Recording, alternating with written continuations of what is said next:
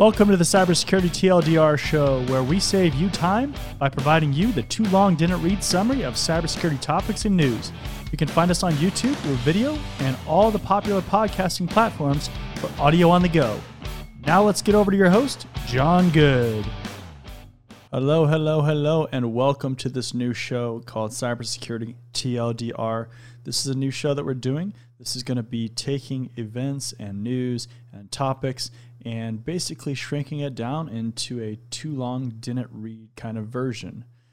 Now, this is on YouTube. You can also find it on major podcasting platforms, so things like iTunes, Spotify, Amazon Music, all those kind of platforms.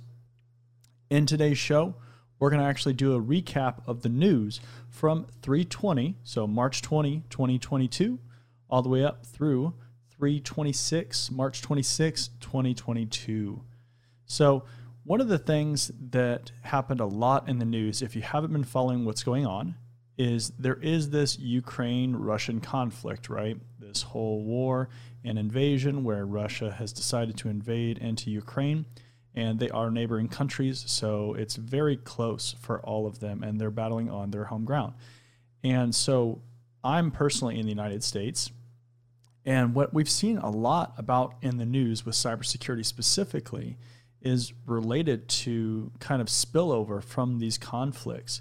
So that was a major theme in the news for the past week. So we started out on the 21st, and we had actually CISA and the FBI, which are two organizations here in the United States, and talking about satellite communication network owners, that they need to watch out for some of these Ukrainian attacks. And again, they're worried about that spillover from this conflict.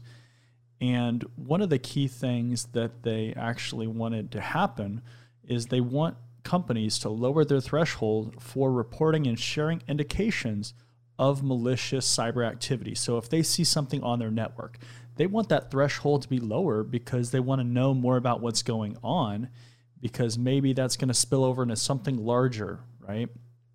And something else that actually happened prior to the invasion, just a few hours before, was via Satellite, which is a aerospace satellite communications company. They have this satellite called KA-SAT. And what happened was they started to see a lot of issues with communications. So, it's looking at those satellites and kind of the activity and what Russia is exactly trying to do. And so when that happened, lawmakers here in the U.S. actually want to make space a critical infrastructure sector.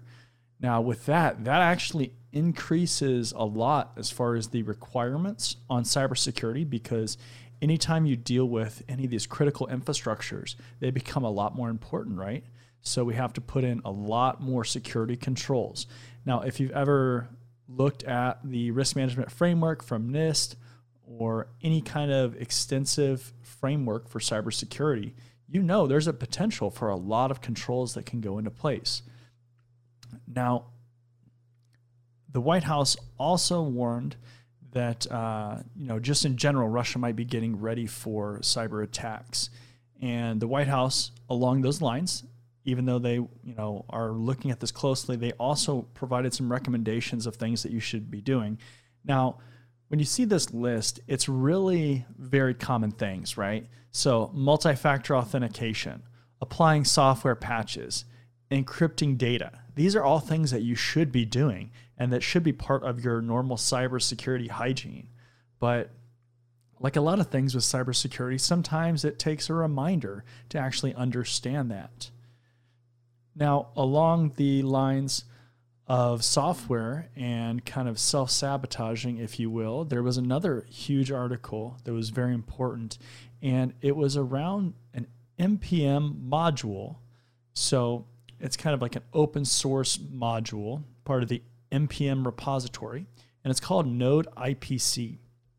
And basically what happened is the developers of this JavaScript component, they decided to put in some additional code that would unexpectedly add or remove files from a system. So think about that. if a developer's self-sabotaging their own software to do certain things like that, that's kind of concerning.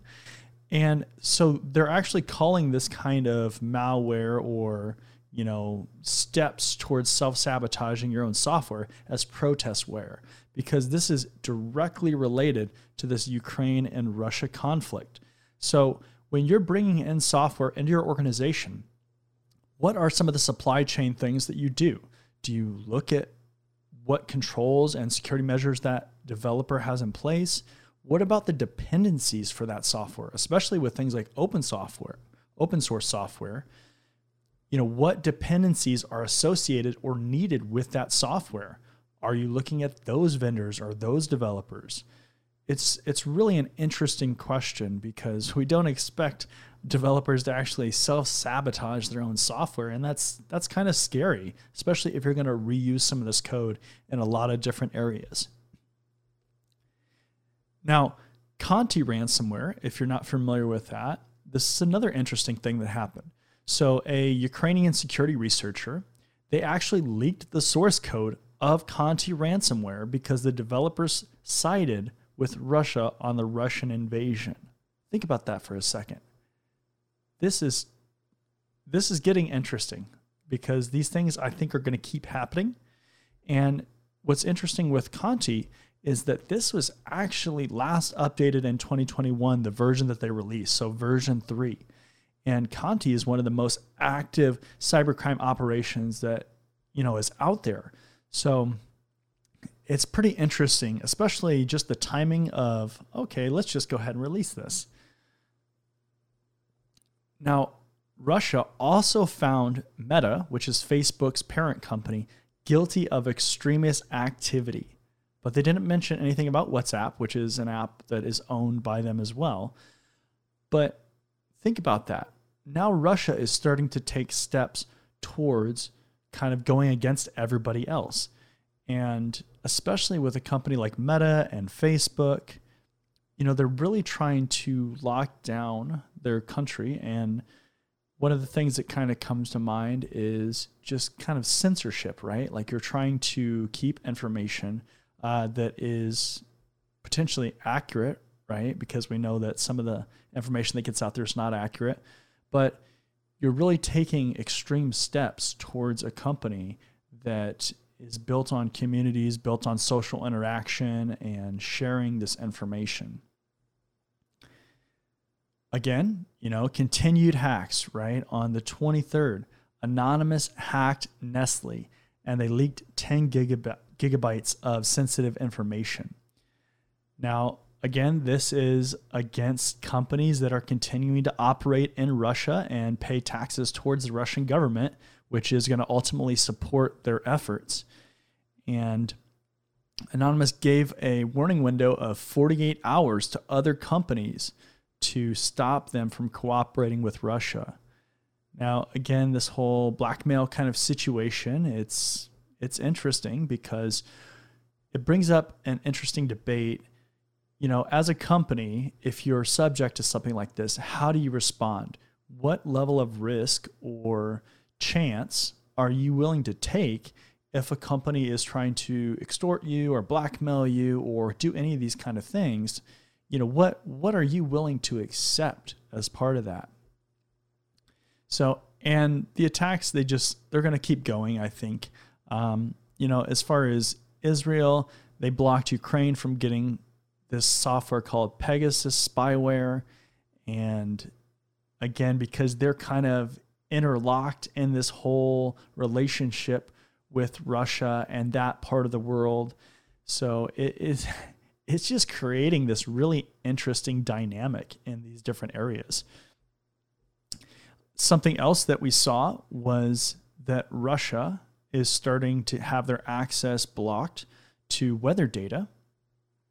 And that's pretty interesting because think about this, right? So one of the key fears with Russia and why this is happening is because there's a fear that they're going to use biological or chemical weapons. So those rely a lot on the weather, the wind, all this stuff, right? Because if you launch a chemical warfare weapon, okay, so a chemical weapon, it's just like if you sprayed something into the air. You don't want it to shoot back right in your face, right? That would not be good.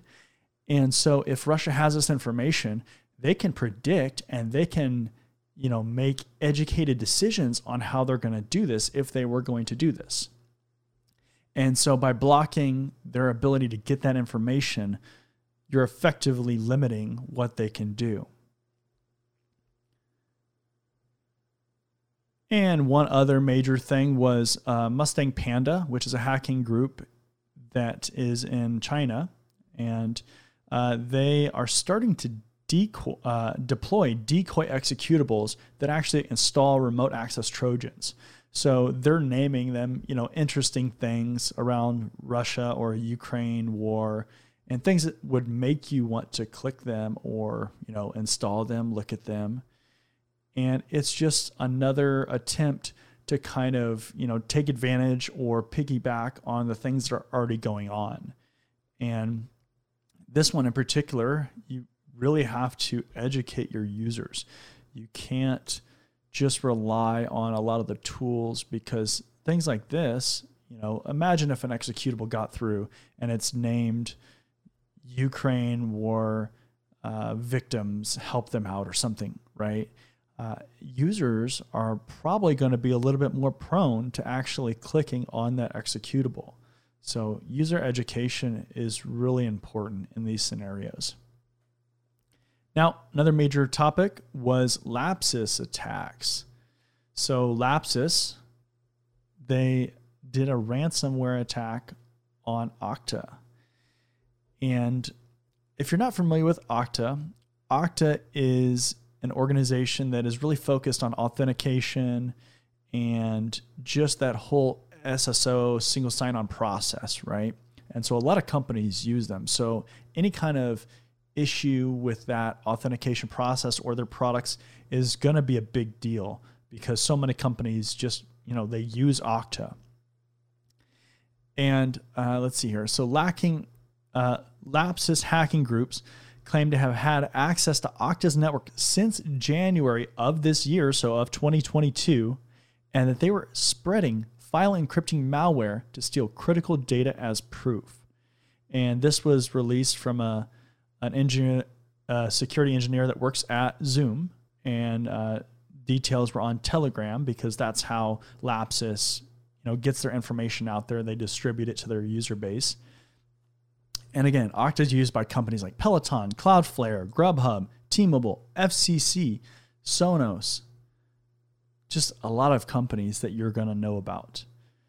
They also claim to have the source code to Bing, Cortana, and some other projects, and 37 gigabytes of source code from other companies.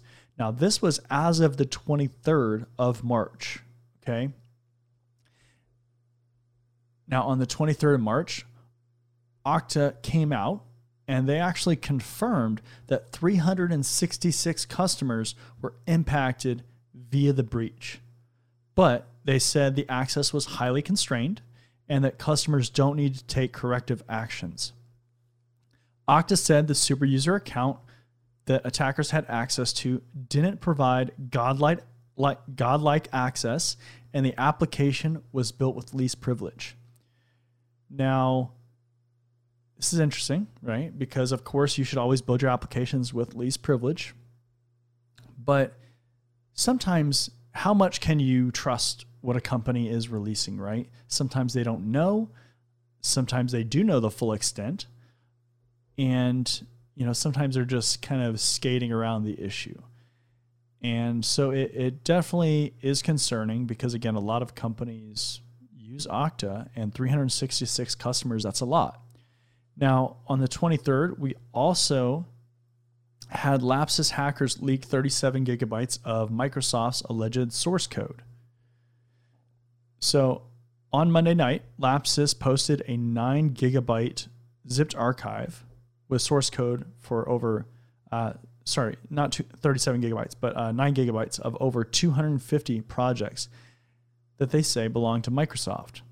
And the dump contained emails and other documentation that appears to be internal communication or documents used by Microsoft engineers. Now, on the 24th, Microsoft confirmed that Lapsus hackers did steal source code via limited access. So are you getting kind of the idea here? Limited access, least privilege, these very selective and targeted verbiage and words, because words do matter. So Lapsus, a hacking group that recently claimed to have hacked other large names, recently made a claim that they hacked Microsoft containing data for Bing, Cortana, and other projects. On Tuesday evening, Microsoft confirmed. So again, this article came out on the 24th, but Microsoft confirmed that a group called Dev0537 compromised a single account and stole parts of source code from some products. Now, Microsoft states that just because you have access to the source code doesn't mean that that's automatically going to introduce additional risk. They build their applications and source code in a way that doesn't directly rely on just being a secret to be more secure. So in general, that's obviously really good because you don't want to rely on security through obscurity, but it's obviously another major player here. And then the UK police on the 25th, they arrested 7 people in connection with these hacks. So you can kind of see the timeline of how fast this actually happened. Police in the UK arrested 7 people between the ages of 16 to 21 with suspected connections to the Lapsus hacking group. Rival hackers revealed the personal information of leading 16-year-old hacker that goes by White or Breachbase, and that led to him being tracked down. Now, I definitely would read up on how they found that information, but basically there was a connection with him owning a previous website and some debate and kind of arguments or disagreements between them and how that ended up being. But think about this. People 16 to 21 years old are associated to these major breaches. From a just looking at this from the outside, just at those ages alone, at what these people, these kids are capable of, that is quite extraordinary, right?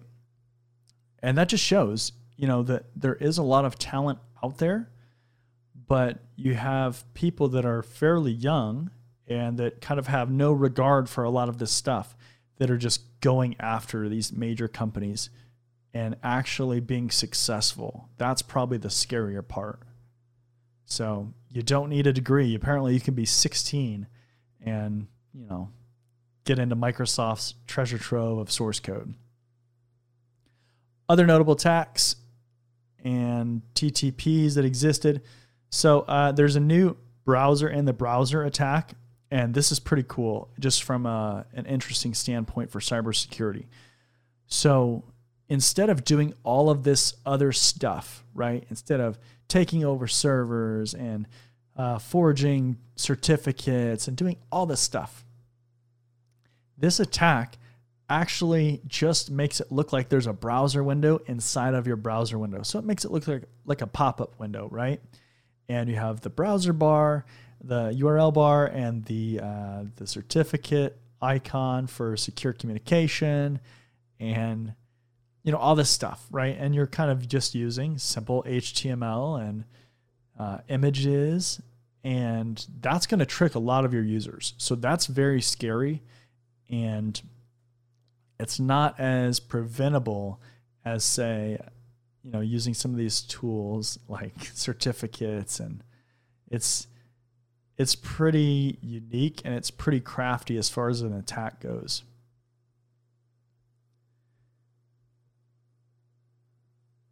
So there's also a unique attack chain that drops a backdoor in new phishing campaigns. So this new campaign, it sets up a backdoor. It involves a Word document, and it contains a message saying it's GDPR or European Union's General Data Protection Regulation. It's related to that. And so what happens is once the macro executes, it reaches out to an image URL, downloads a PowerShell script hidden with steganography inside of an image of a cartoon called Swiper. The PowerShell script downloads and installs Chocolatey, which is a software installer on Windows. And then the PowerShell uses Chocolatey to install Python and a Python package installer. And then that Python installer downloads other components like PySocks to create a proxy server. And then finally, that PowerShell script downloads a backdoor that's being called Serpent. And then the victim is just waiting there for commands from the server. So the victim system. Now, macros have been an issue for a long time, and this is no different. But this does use quite a few steps to grab a lot of these dependencies. So it's almost like they were trying to stretch out the process instead of making all this happen and ramp up the resources all at once. So that's definitely a pretty interesting attack.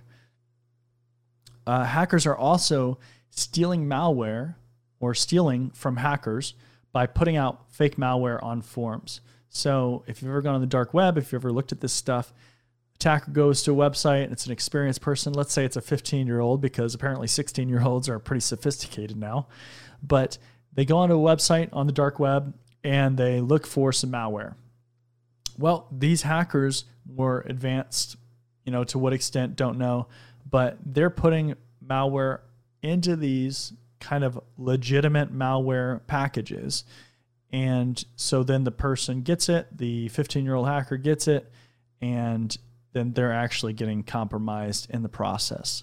So again, it's I don't know if it's a good time to be getting into the dark web, because your own kind of people are going after you. So that's not good either. But pretty interesting from a psychological standpoint. Deadbolt ransomware resurfaces to hit QNAP again. So on the 24th, something called Deadbolt, a ransomware variant, is popping back up. QNAP had released some software updates which were supposed to fix this actually back in January, and it's starting to resurface. So it's not really clear as far as, are these unpatched systems? Is this a new version? Because they did release an update for that previous version. Attackers are asking for 0.03 Bitcoin, which translates to about $1,223. So that's, definitely not pennies, right?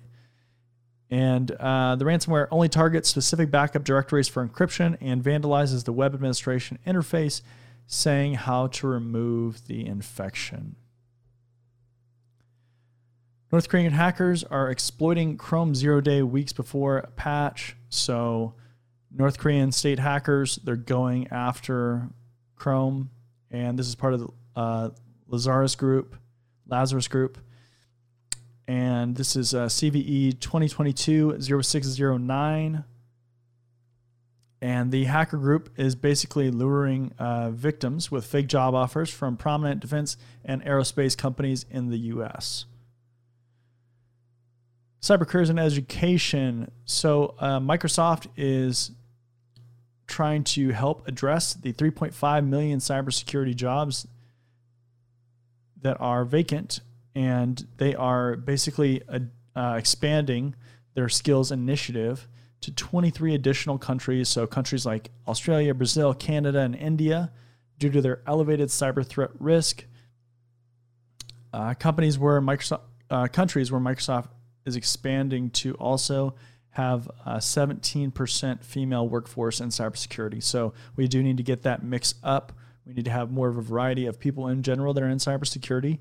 And so that's a positive thing. Kate Benecken,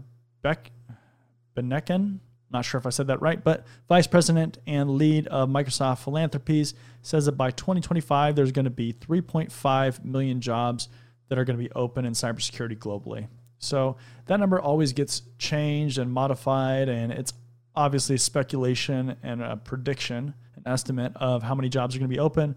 But there are a lot of jobs that are going to be open. It's just how it is. It's growing. Cybersecurity is a great field to get into. Pandemic also leaves firms scrambling for cybersecurity specialists. So there was a report by ISACA surveying more than 2,000 cybersecurity professionals. 60% of companies had problems retaining people due to remote work, time for education, poor incentives, limited promotion opportunities, and high stress.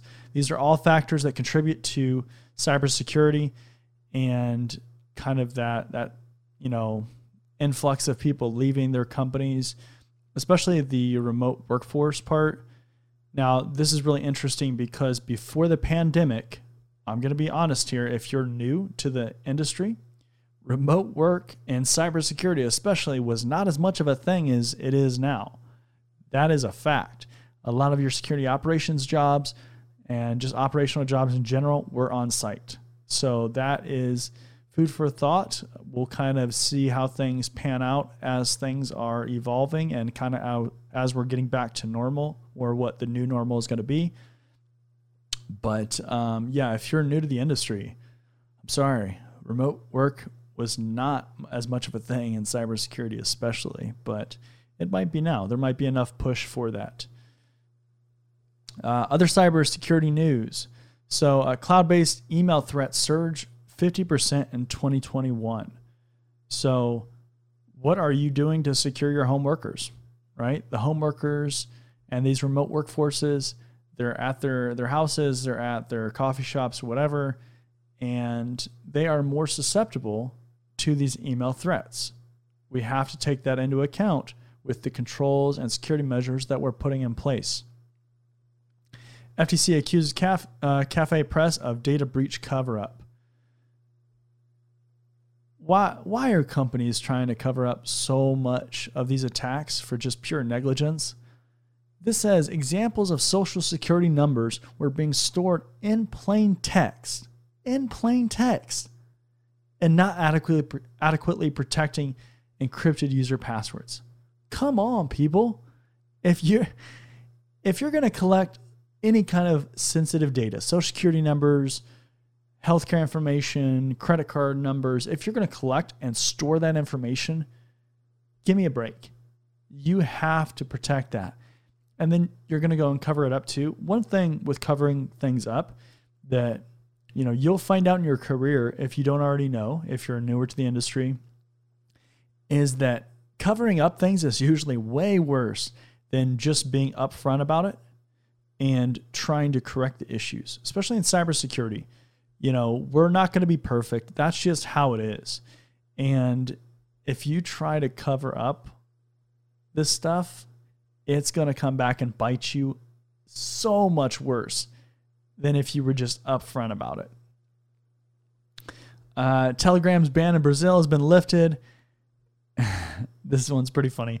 Telegram said they would have acted sooner on things that they had to do. So removing classified information that was shared by Brazilian president and deleting some accounts. But they would have acted faster if they were checking the right email box. Oh my gosh. That's just,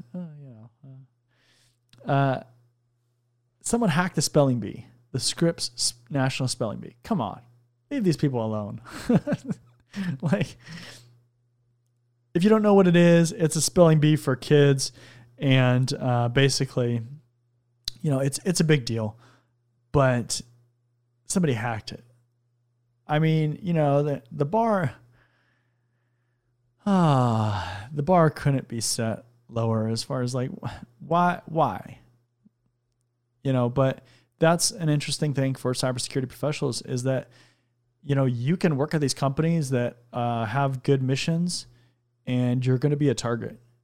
You can't allow that to just be an excuse for poor cyber hygiene. You have to actually put in cybersecurity measures. You have to fight for some of this stuff in your companies because there's going to be, people in your organization that do not want to implement this stuff. But come on, like you got to fight for it. You got to. That's part of the job. And because otherwise you're going to end up in this kind of situation where, you're working for the spelling bee and you get hacked. Right. And especially that, because that deals with like kids and, some of that kind of stuff. It's something that you have to be on top of. Internet crime cost people more than $6.9 billion in 2021, according to the FBI. So $6.9 billion was more than a 2 billion jump from 2020, according to the FBI's annual crime report. The top 3 cyber crimes reported last year were phishing scams, non-payment or non-delivery, and personal data breaches. The COVID-19 pandemic definitely played a part in the past 2 years of cybercrime attribution. So, you got to be careful. Cybercrime is still on the rise. It will be on the rise for a long time. But there's also a belief that cybercrime is going to be more prevalent in the cryptocurrency world. So, and I think that's because, like ransomware, obviously they rely on cryptocurrency for payments, and it just naturally brings in a lot of that criminal activity. But cryptocurrency is becoming, more of a topic, more of a hot button that people are interested in, people are looking at, even the financial companies are looking at. So you have to be on top of your game if you're in any industry, but especially if you're in the crypto industry, you're kind of setting the way that things are right now. So definitely be on top of your game.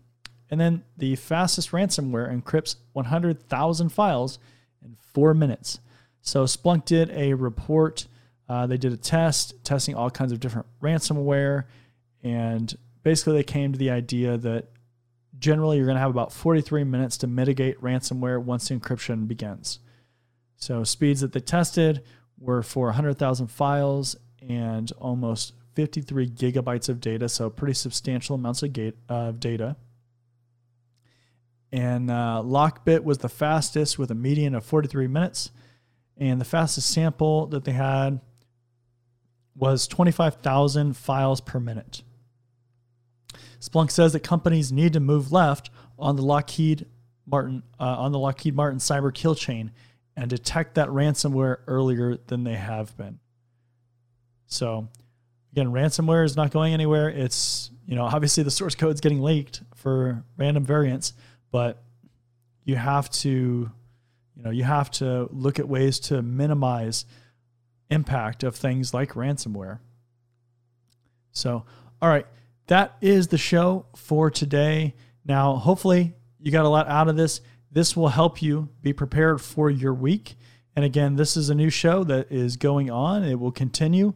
We are on all the major podcasting platforms if you want an audio-only version, but this is really to get you spun up to go into this week and be ready for all the things that happened last week. You're ready for discussions and things like that will happen in your stand-ups or your meetings to get you going for the rest of the week. I'll see you next week. Thanks for stopping by.